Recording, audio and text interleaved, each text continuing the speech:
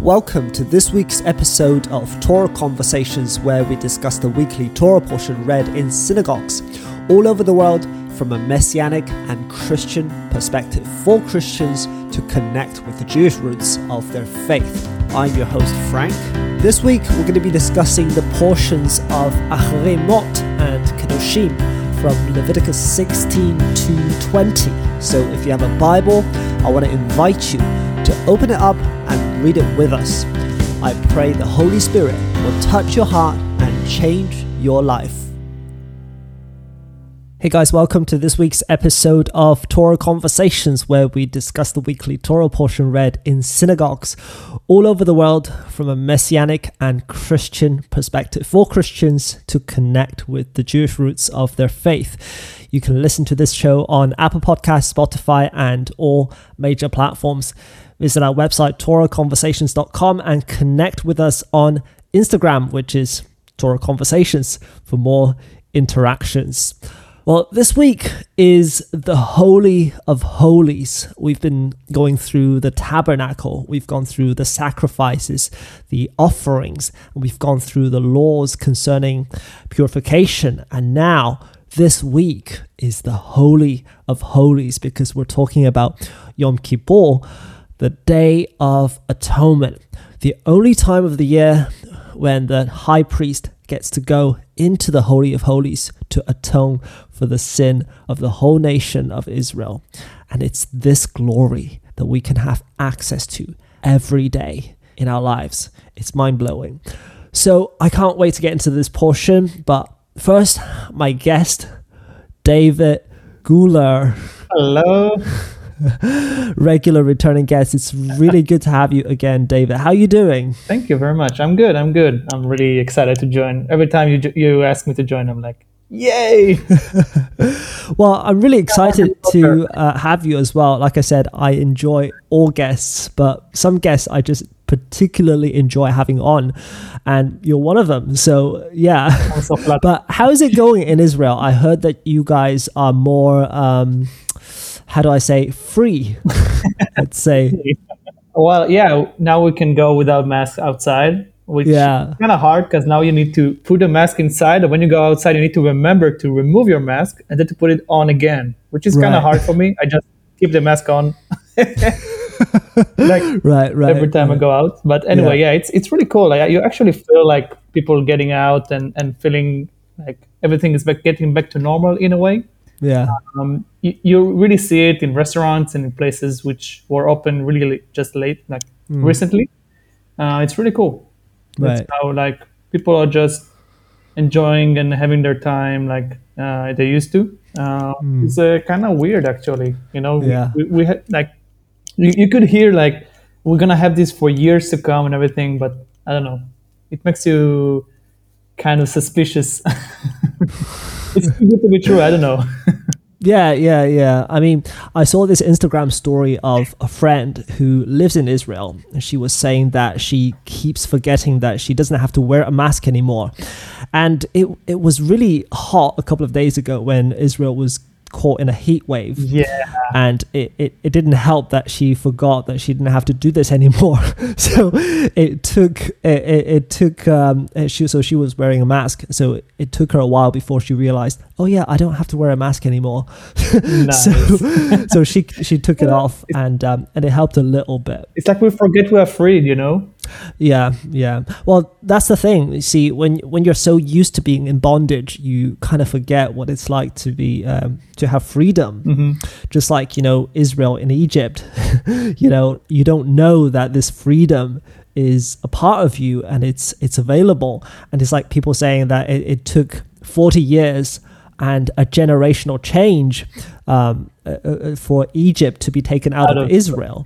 So that's really interesting. But it's been really good. And we've been quite more free as well over here because churches opened back up again recently. Oh, that's cool. Yeah. Do you have any limitation on the amount of people, or? Well, we're not allowed to sing. We have to So what happened was that churches in Scotland, I talked about this in the last few episodes, but Scottish churches won a lawsuit against the Scottish government recently. So they can't shut us down anymore from now on. Wow. That's brilliant. That's amazing. Wow. Yeah, so praise God. And it happened just right around Passover also, which was just incredible.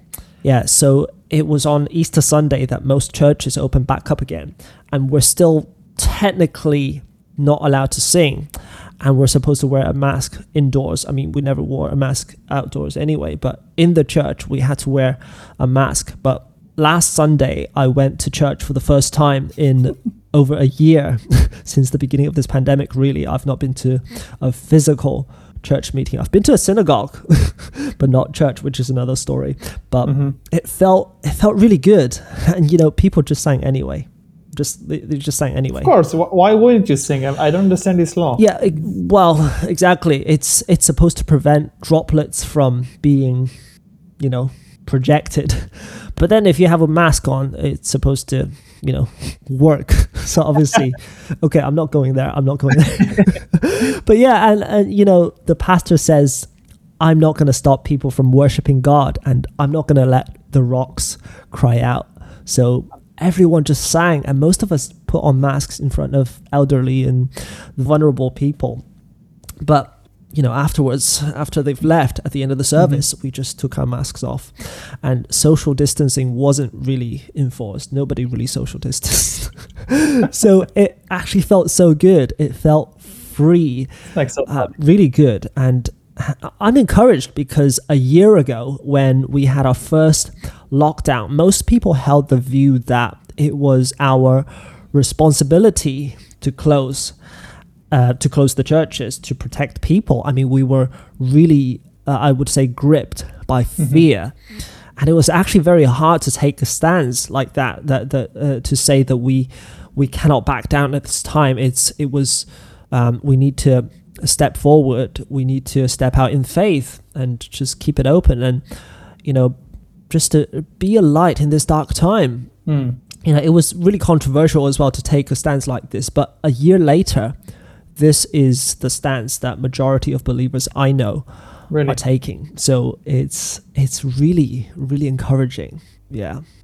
I mean, it's been a process also in our place. Our congregation actually went through a really rough year because we had this place we rented for 20 years, which was really expensive every month.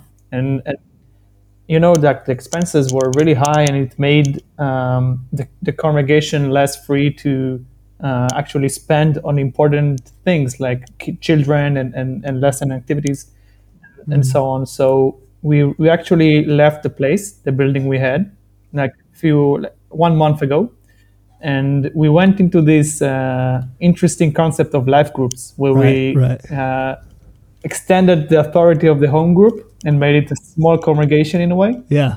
Where we just keep regularly meetings and more than just Bible study, we just look for each other.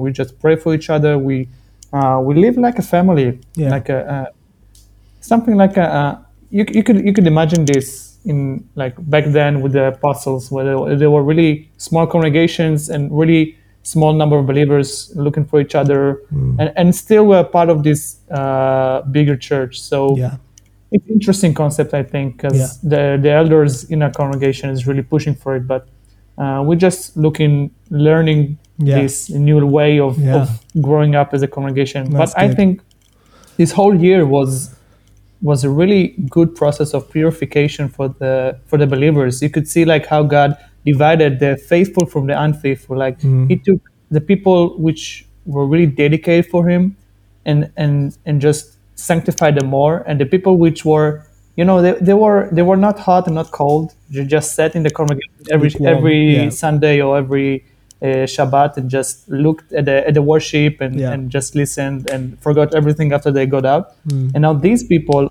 are just not part of the congregation. Right. I don't know. I mean, some of them are still, some of them left, but you could see like how God just really divided and just purified the congregation. And I think it's a process we've been through this year. Yeah. It's like they left us because they were never part of us, sort of situation. Yeah, yeah, I agree. I think the Lord is doing a lot in this season. The Lord, I know the Lord never wastes one bit. Even what the enemy does, he never wasted any of it, and he works all things together for good. Amen. Yeah, so it's encouraging, and it's biblical as well, small groups, because early believers, they met in the temple courts and they met in homes. It's biblical. So yeah, true. Yeah. Well, before we get into the portion, which I'm really excited about, we have a question from one of our listeners, which I really want to answer. A listener from the United States whose name is Anae, A-N-A-E, sent us a voicemail from our website with this question. So let's play it.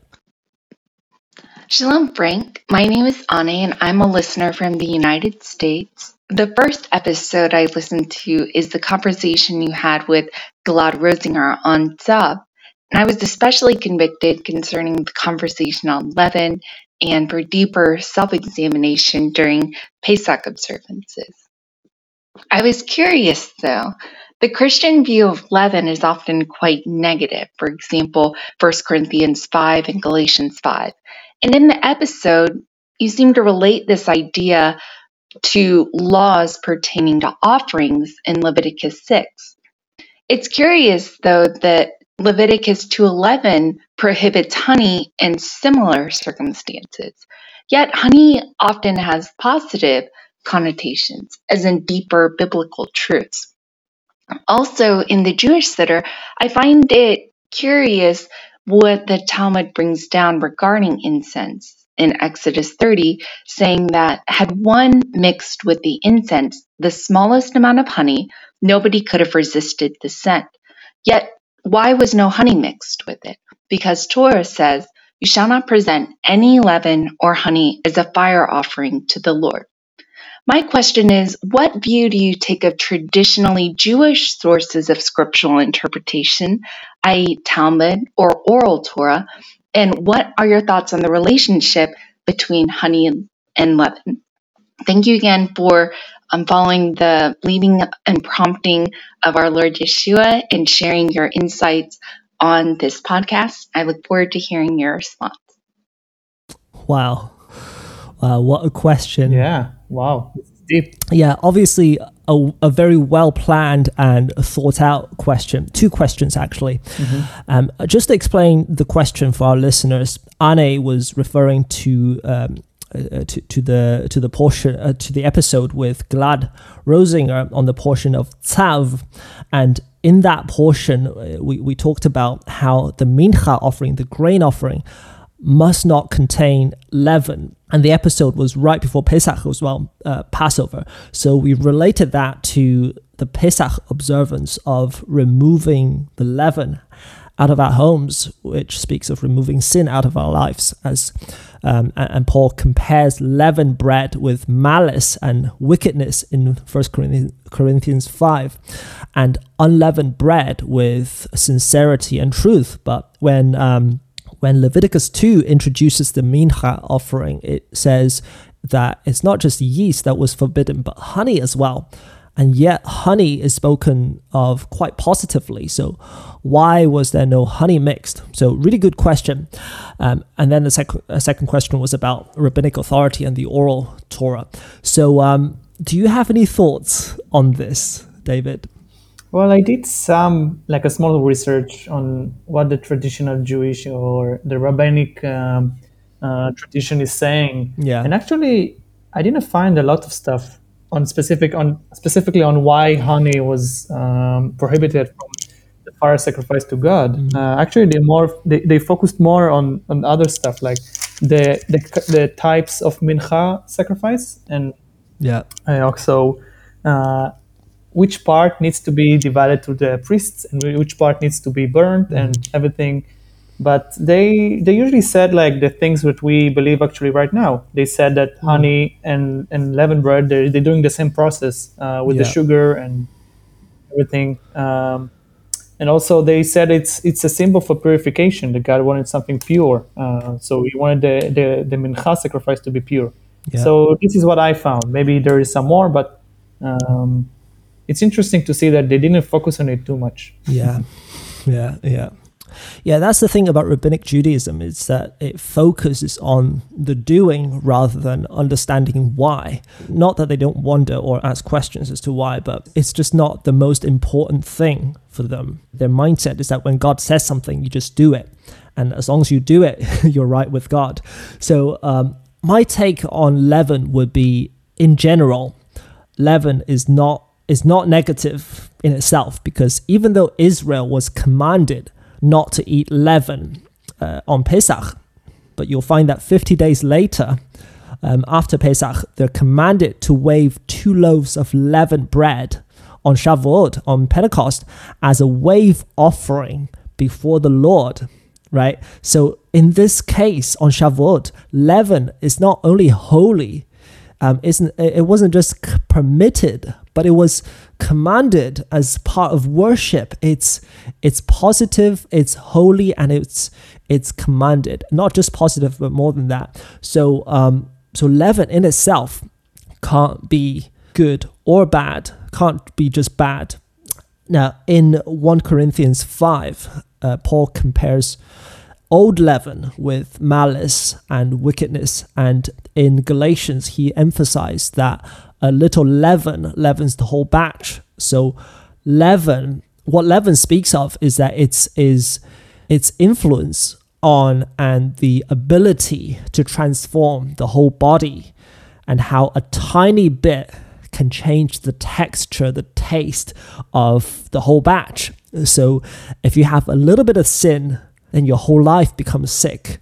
If you have a little bit of false teaching mixed in with the truth, then you quickly turn the whole thing into a false gospel, and your whole community goes astray. So this is what happens when your yeast is bad. But what happens when you have good yeast, right? It leavens the whole batch also. So Joseph, for example, was the good yeast that leavened all of Egypt, because of his faithfulness. He blessed Egypt and caused all of Egypt to become a good leaven to the surrounding nations, a blessing, right, during the time of famine. So, but 400 years later, that leaven, which was Egypt, became old. It became a symbol of slavery, a symbol of malice and wickedness. And that leaven needed to be removed. So on Pesach, Passover, Israel was commanded not to eat leaven for 7 days and remove leaven out of their houses, out of their lives. And likewise, Paul alludes to that when he says, let us keep the festival not with old leaven, leaven with malice and wickedness, but with the unleavened bread of sincerity and truth. And this is what happens when we're born again. We're delivered out of Egypt, out of sin, and receive the unleavened bread of sincerity and truth. And we become first fruits of the Spirit in Romans 8. And what happens on first fruits, right? We're gonna talk about this in the next episode, but you wave a sheaf before the Lord, which speaks of the harvest of souls, and then you sacrifice an olah offering, a burnt offering, speaking of full surrender, right? Because you burn the whole thing, leaving only the skin. And then you offer a mincha offering, the grain offering, which consisted of flour mixed with olive oil, which speaks of the Holy Spirit that regenerates us. No leaven at this point, right? And then 50 days later on Shavuot, Pentecost, you become fresh leavened bread presented before the Lord, holy. This is holy. And this is what happens when the Holy Spirit is poured out. When the Holy Spirit fills you, when you're filled with the Holy Spirit, you become good yeast to the whole world. And we're going to look at it all. We're going to look at all these feasts in detail in next week's portion. You need to make sure that you tune back in next week. But this is why in Mincha, leaven is negative and it speaks of sin. And also you look at Mincha as an offering in itself. It parallels with Olah. which requires animals that are unblemished. So you have unleavened, unblemished, right? So, they're in parallel with one another. But leaven in itself is not negative. It just speaks of the power of influence and the ability to transform both positively and negatively. And in this case, we know it's negative. As for honey, as far as I understand, it has the same effect as yeast, perhaps to a lesser degree.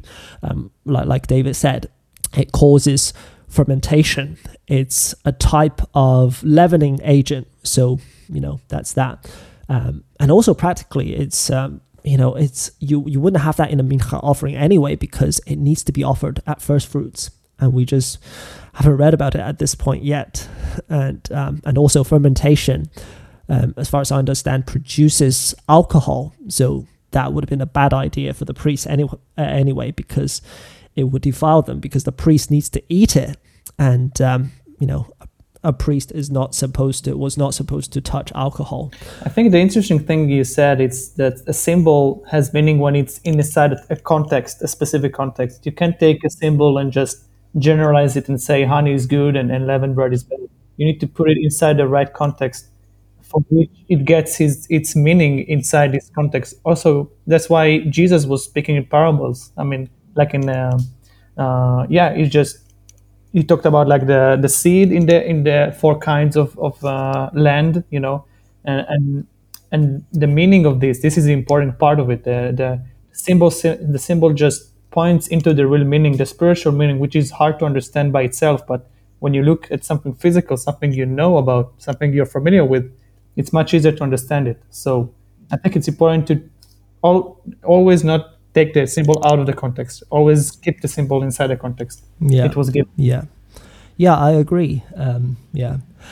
Second question about the oral Torah and rabbinic authority. What are your thoughts on that? In general, or what do you think about this honey and? In general, yeah. Oh, wow. Well, well, I think like they tried to be sanctified and holy in God's ways. I mean, they tried to understand the Torah and the covenant, and they tried to keep it. And they really seek God's heart, and they wanted to please Him and to get closer to Him. But I think in some point they missed the way and missed the thing God was pointing into. I mean, the whole Bible is speaking about the Messiah, about a better sacrifice, about someone who will be the perfect high priest, Melchizedek, the one who will be pure enough to give us an eternal sacrifice, which can just atone for all of our sins, like over a lifespan. And they missed it. I mean, they just missed the point where Jesus came. And I think that's why in these times they just separated into keeping the Torah and keeping and making the Israel, like the Jewish nation, more and more and more aware of just the commandments and keep the commandments and make sure you don't miss any of the commandments. And in a way it's sad, but in a way it's also understandable when you get the context of their, like how they live, and when they lived in exile, they wanted to be pure and not get inside the nations or live and lose their identity as Jewish nation. So I categorically reject rabbinic authority, partly because Jesus did, but also because the rabbis approach the Torah with a completely different paradigm to that of the Old Covenant, the Mosaic Covenant. And, we hear people say it's the Old Covenant versus the New Covenant, and partly because of Paul's writings in Romans and Galatians. But and when they hear Old Covenant and when they hear law, they think, oh, Judaism. And when they hear Judaism, they think, it's the Old Covenant. It's the law, but actually it's not the same. They're not the same. It's and this is something that I've been emphasizing big times on this show since Parashat Mishpatim, actually. It is that Judaism is not the Old Covenant, and the Old Covenant, Mosaic Covenant, is not Judaism. Because when you study the Old Covenant and the Torah, as we're doing now, all the laws and sacrifices, they center around the Ark of the Covenant. They center around the Mishkan, the tabernacle, and later on the temple, right? So the sacrifices are central to the Mosaic law, and the majority of it are related to that. And when you look at the Mosaic covenant as a whole, it was about sanctification. And this is my working definition of sanctification. It is to be set apart to facilitate his presence. And when you read through the Torah, you would find that it involves three elements. First, it's the presence of God. And second, it's a worship order. And third, a way of life around it. So everything is centered around the presence. It's first the presence, then the sacrifices, and then the way of life around it. And just when you realize just how central the ark and the sacrifices, the korbanot in the Torah were to Israel at the time, you would understand how much of a big deal it was when Israel went into Babylonian captivity. I mean, it was such a big deal because it was their identity, and all their identity was lost, right? So in order to keep that identity, they had to find a way to preserve the culture and the identity of this people. So it was a big deal. And we're not going to get into details as to how exactly Rabbinic Judaism was developed. But when we look at the Second Temple, we see the appearance of a role that didn't exist previously, the scribes. And their authority was incredibly high. I mean, you'll find that in Nehemiah, you find that in Ezra, and Ezra was actually the last priest in the first temple, and then the temple was destroyed and the Ark of the Covenant was lost. And when they began to rebuild the wall in Nehemiah, you'll see that Ezra returned as a scribe. And the role of scribes didn't exist in the first temple. It didn't exist in the Mishkan. But because of the exile, the scribes came along because they needed to preserve their identity, right? And Ezra, as the last priest in the first temple, sought to do that because, just think about it.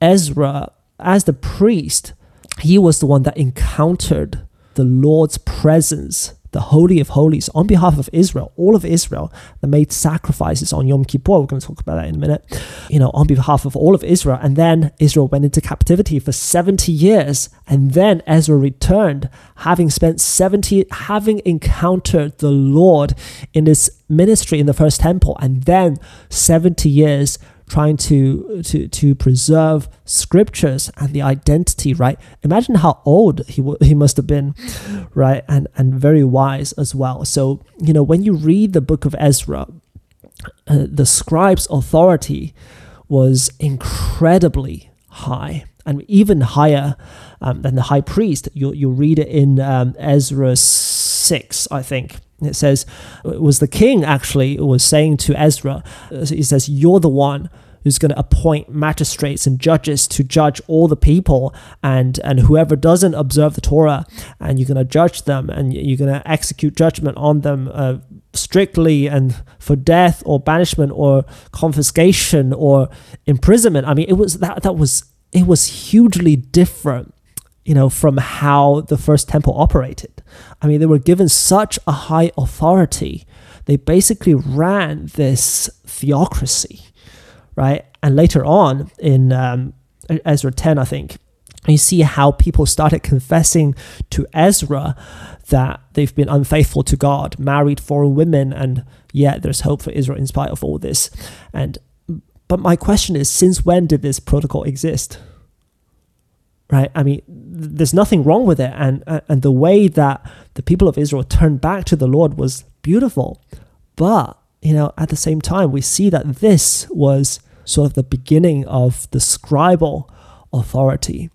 And over time, after 70 years of exile, they don't know the Torah. They don't know how to do these things. And now they want to return back to the Lord.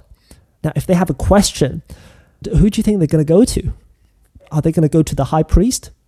Unlikely, right? I mean, the priest probably didn't know what they were doing anyway to begin with. So they're going to go to the scribes. And later on, the concept of schools and synagogues developed, and that basically they operated separately from the temple. And then rabbis popped up, teachers of the Torah. So who do you think people were flocking to, right? It was the rabbis, not the priesthood. So slowly, over time, the authority of the priesthood decreased, while the authority of the scribes and the teachers of the Torah increased, right? So you see this transformation. So through this process, the center of the Jewish religion, the Jewish faith, shifted from the temple to the schools and the shuls, the synagogues, right? So by the time Jesus came, the Jewish faith basically turned to a different religion, something that could basically operate independently of the temple, independently of the korbanot, independently of the Ark of the Covenant, his presence, which didn't really exist in the Second Temple anyway, which was a point for another time. But basically, God's own house was no longer the center of their lives. It's no longer about ministering to the Lord. It was no longer about the presence. So when the temple was destroyed in 70 AD, they were like, hey, we don't need a temple. We have a fully functioning religion without it. So instead of a temple, we have synagogues. Instead of the Ark of the Covenant, which we didn't have anyway, we have a Torah ark. Instead of the animal offerings, we can offer our prayers doing mitzvot. And as long as we're doing these things, we're okay. As long as we're performing the mitzvot, we can be right with God. We can be justified, which brings us to another point, is that Judaism believes in sanctification before justification, whereas throughout the whole Bible, you'll see that it's justification before sanctification. The Mosaic Covenant, the Torah, was for sanctification, not justification. Now, if you listen to episode 3 of this podcast, I took a whole episode explaining the Abrahamic covenant and justification by faith and the threefold promise that God will accomplish through the Messiah, which was a righteous nation permanently inhabiting a land with the nations of the earth receiving the blessing of salvation through it. So Abraham believed, and it was accounted to him as righteousness. And it was because of the Abrahamic covenant, because of faith, God delivered Israel out of Egypt. And he redeemed Israel. And now they're redeemed. God says, I'm going to sanctify you. I'm going to set you apart. And here's how you're going to live. I'm going to make my presence dwell amongst you. I've brought you into a family, and here are the house rules, right? So faith needs to be walked out, right? Faith without works is dead, right? So it's justification first, and then because you're justified, now it's sanctification. Here's how you live. It's consistent throughout the whole Bible, Old and New Testament. It's not the other way around. So this is what Paul was talking about in Galatians 3. He says the Torah, introduced 430 years later, cannot nullify the covenant that was previously established by God, thus do away with the promise. But Rabbinic Judaism basically flips that and makes sanctification to come before justification. And by the way, that was the leaven that leavened the church in Galatia. They were influenced by Judaizers who turned the whole thing into a different religion, a different gospel. So that was the state, right, of the nation of Israel when Jesus came. It was a state of broken covenant. And when Jeremiah prophesied a new covenant in Jeremiah 31, he says, my covenant, God's covenant, which they have broken. I mean, this was more than just falling into sin and having to be covered by the sacrifice that pointed to Jesus, but it was a whole nation turning its back on the Lord and created their own religion, which is bad. Which is also why God had to send John the Baptist, this old covenant prophet, to turn people back to the covenant, back to the biblical Mosaic covenant before they could be ready to receive the Messiah. because based on the condition of the nation of Israel at that time, they were bound to reject him. So this is why I reject the authority of the rabbis categorically. And at the same time, I don't reject all their teachings, all their writings. I read them, I glean from them, I enjoy them. They're part of the history of God's covenant people, whom He has a prophetic destiny for. I know that God's going to graft them back in again through the Messiah, and there is coming a day when all Israel will be saved. It's going to be life from the dead, like Paul says, when all Israel cries out, Baruch haba b'shem Adonai, blessed is he who comes in the name of the Lord. All Israel, the entire ethno-nation will turn to their Messiah, the promised Messiah, right? And at this time, it's going to be life from the dead. Right? And it's going to be the time of resurrection. Abraham himself will be raised from the dead to see his promise fulfilled. It's a righteous nation, ethnic nation, inhabiting this land, the promised land, permanently under the reign of Messiah, and the nations receiving the blessing of salvation through him. And it's going to be glorious. So, yeah. So I pray for them. I believe them. This is not something negative. I read the Mishnah. I read the Talmud. I try to understand their thinking. I mean, there are a lot of good stuff. Some traditions are beautiful. I keep them for cultural reasons and also because I like some of them.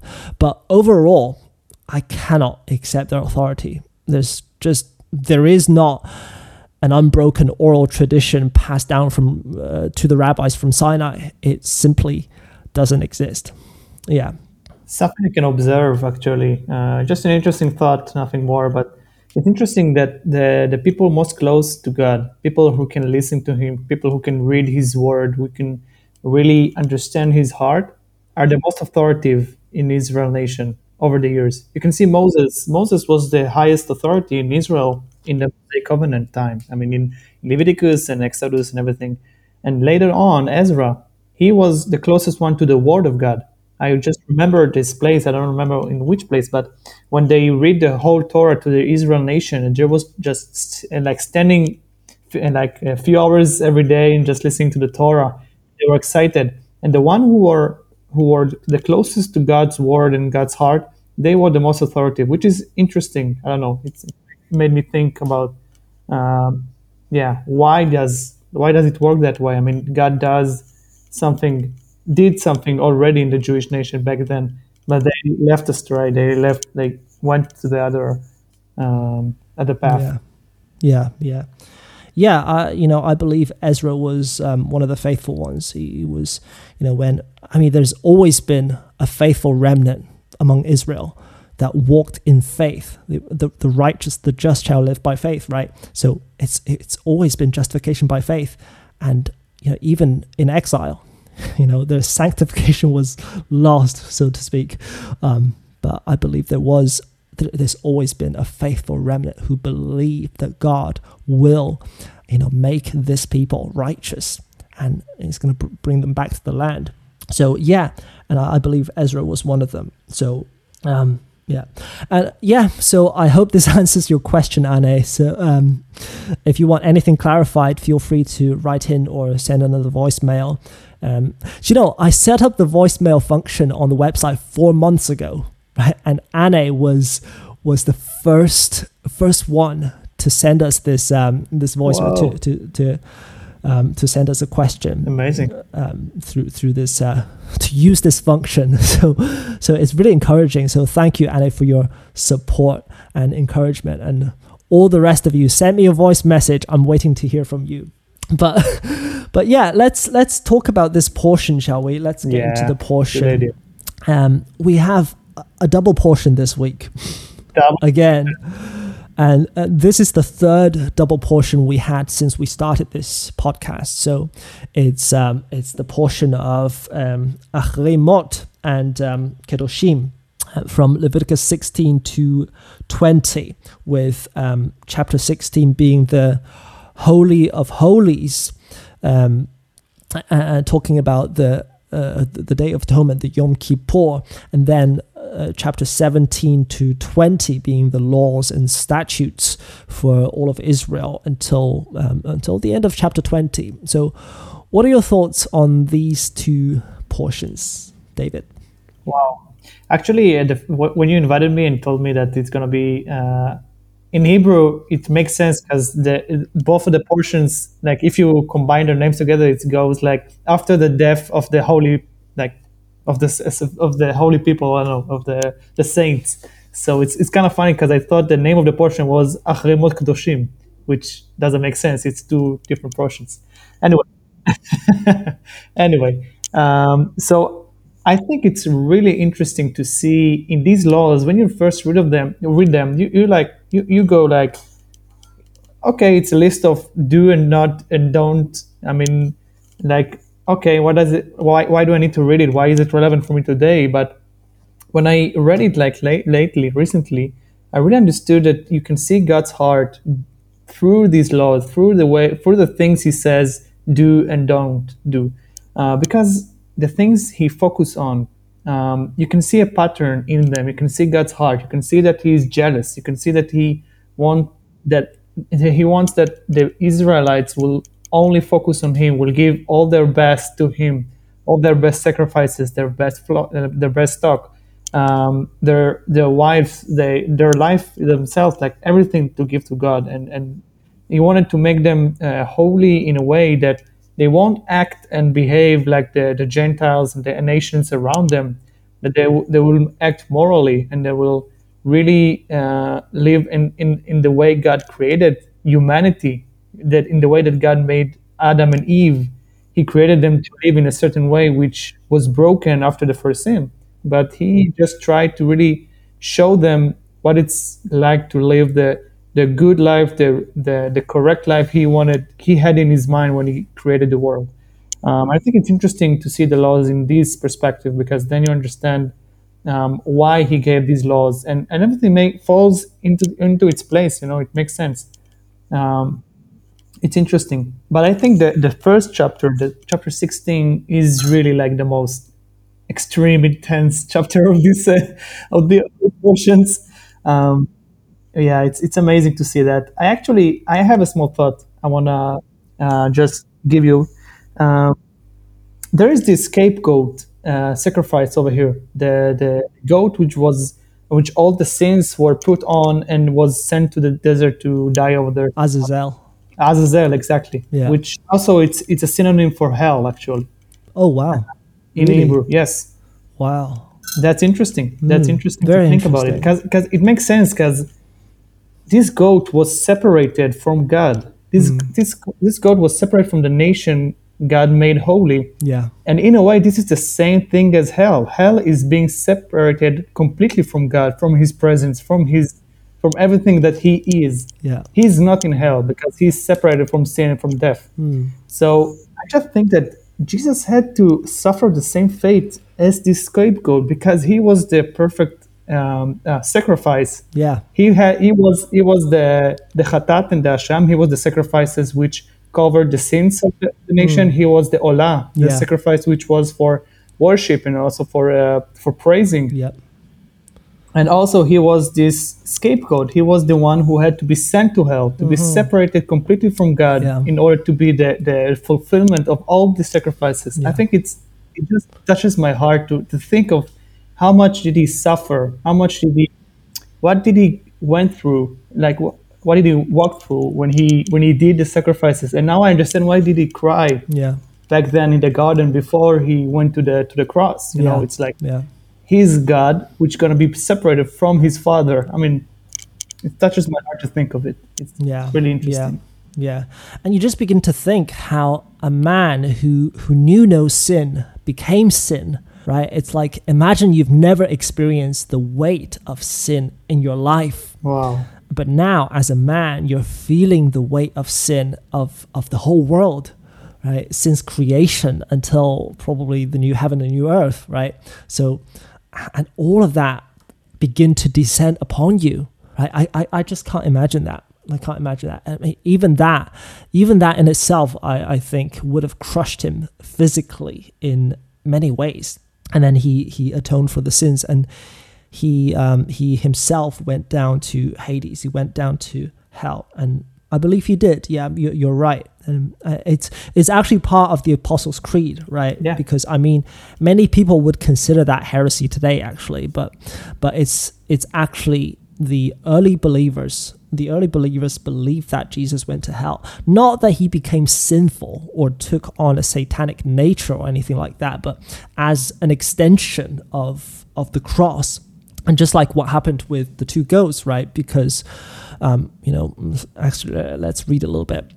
We're not going to get into every detail, but you guys just have to read it for yourselves. But verse 7 says, Aaron shall take the two male goats for chatat, sin offering, and one ram for olah, the burnt offering, and 2 goats from Israel, and present them before the Lord at the doorway of the tent of meeting. And verse 8, Aaron shall cast lots for the 2 goats, one lot for the Lord, and the other lot for the scapegoat, that's the Azazel. And then Aaron shall offer the goat, which the lot for the Lord fell, and make it a sin offering, a chatat. And that's what Jesus did on the cross. But the goat on which the lot for the scapegoat fell shall be presented alive before the Lord to make atonement upon it, to send it into the wilderness as a scapegoat. So this scapegoat was to carry the sin of Israel away. It's what Jesus fulfilled when he descended and down to hell and took the keys of hell and death. And it's interesting that there's actually rabbinic tradition about this. Do you know about it? I'm not sure. Yeah, so basically there were various traditions during the Second Temple period for determining whether God has accepted the sacrifice or not, the intercession of the priest. So one tradition being that when the high priest casted lots, if the lot for the Lord came up in the right hand, that was a good sign. But if the one for the Azazel came up, that was a bad sign that the Lord is rejecting the sacrifice. And also the menorah in the temple, they would light them from the westernmost to the easternmost. So basically from right to left, because the temple door was facing the east, right?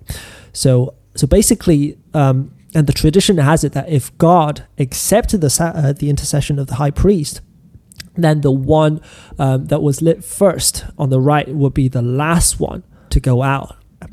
And also the Azazel, they would tie a red strap around the horn of the Azazel, and then they would cut a piece off and tie that strap around the temple door. And if God has accepted the high priest's intercession, then the strap would turn white.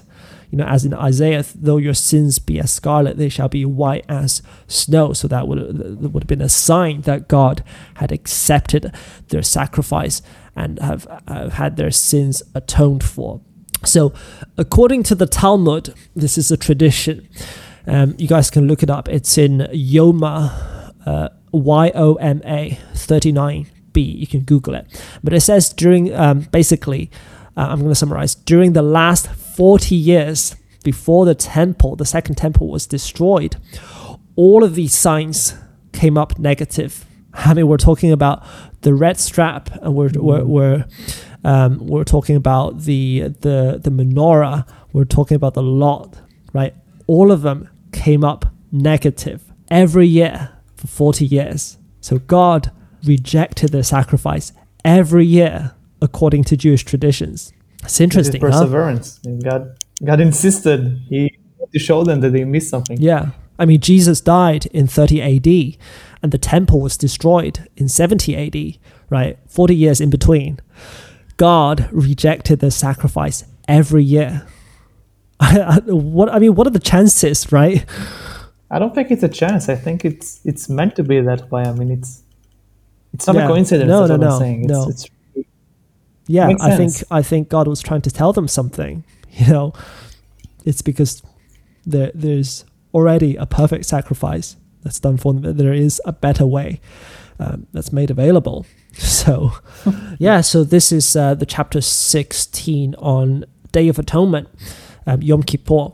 But we're not going to get into every detail, but I really want to encourage everyone to look at it. But actually, I do want to just stress one point. I do want to mention one point. It's verse 13. And it says, you shall put the incense. So the priest, the high priest, would take the incense and bring it inside the veil. And he put the incense on the fire before the Lord, that the cloud of incense may cover the mercy seat that is on the ark of the covenant. Otherwise, he will die. I mean, that's intense. That's intense. Mm-hmm.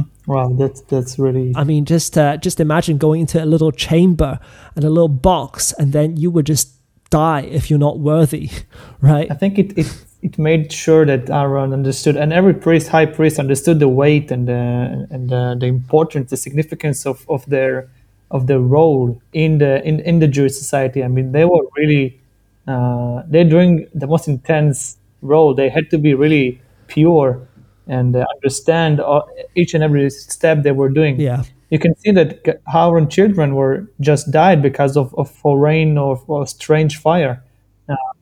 Like they had to do everything really precise, and I think it's also, for me, it's a big grace that God just released me from the duty to do it. I mean, I'm not obliged to do it every year. Yeah. I mean, now I have this perfect sacrifice which died once and for all, and it makes me really thankful and really just, I can praise God for every day, because I don't have to do this really scary thing. Yeah. It's not easy. It's hard. Yeah, absolutely. Yeah. So, and another point is that the general workflow of the high priest on this day is to make the sacrifice, go into the Holy of Holies, and present the blood. So make the sacrifice, into the Holy of Holies, present the blood. Not just the sacrifice, but he needed to present the blood in the Holy of Holies. And of course, Jesus being the great high priest and the fulfillment of the sacrifice, he had to do both. He had to shed his blood, go into to Hades to fulfill Azazel, but he would have also needed to go to the Holy of Holies, which is heaven, to present the blood to the Father, which is probably what he was on his way to do in John 20, verse 17, when Mary Magdalene caught Jesus. She probably caught Jesus on his way up, right? I mean, Jesus says, "Don't touch me, for I have not yet ascended to the Father." And here in Leviticus, it says, no one is allowed to be in the Mishkan while the high priest makes the sacrifices. So Mary couldn't touch Jesus at this point, because Jesus still needed to go into the Holy of Holies, which is heaven, and present the blood to the Father. And until he's done that, it's not complete. So I thought that was amazing. Anyway, we are running out of time. So chapter 17 through 20, laws for the congregation of Israel. Do you have any thoughts on these? Yeah, you can see in chapter 17, God says something really interesting. He says, every goat, every livestock you have that you want to kill and just kill, and maybe for food, I don't know. Every one of them you need to bring as a sacrifice before the priest. It just shows how much God was jealous for their sacrifices, for their worship. He knew that they would, some of the livestock they would kill, they could bring it to demons and to the Molech and to all the false gods that were around them. So he just said, okay, guys, I don't play games with you. You have to do every livestock you kill, you need to bring before me. So this is interesting to see. And also in verse 11, which is a really interesting verse, it's also it's combined with Genesis, when God says to Noah after the flood, he just tells him that the soul, our soul, is in the blood. The blood is so precious, and that's why the blood can be the price paid for your sins, because your sins are so heavy, are so bad, that you need something as precious as your blood, and your blood is not your blood, but and pure enough blood is enough to pay for the price. It's interesting to see the roots and to understand it more, because today, if you will say to someone, I believe that Jesus poured his blood for me in order to be sanctified and to give me to atone for my sins. He will look at me like, dude, are you crazy or what? Because what I mean, it sounds paganic, I mean, in a way, but then you can go back to this place and understand the significance of the blood and why God wanted the blood of the animals to be poured out and sacrificed. It's interesting. Yeah. So, of course, these laws apply to all of Israel, right? So next week we're going to begin to look into laws specifically for the priests, but these laws for all of Israel, and a lot of them have to do with blood, right? I mean, it begins with slaughtering animals, and then, eating the blood being prohibited, and then about sexual relations during the woman's period, etc. We don't have time to get into all these, but I do want to encourage everyone to just take your time on these chapters, because they really teach us a lot about God, first of all, but also how we have a new and better covenant that fulfills them. So anyway, thank you, David, for coming back on the show again. You're like part of the Torah Conversations family now. Yay! So great. Yeah, really. I mean, I say to people, if you're a returning guest, you've been back at least once, then you're part of the Torah Conversations family. But this is like your third time, so you're a close family member of the show. So I wish I could show the listeners all the conversations we have on WhatsApp and everywhere, just discussing the portion deeply. I enjoy that too. I really enjoy that, because when we go through these chapters, you're confronted with details, right? It's one thing to just read through them and go, yeah, that's what they did, but it's another thing to study them systematically like this.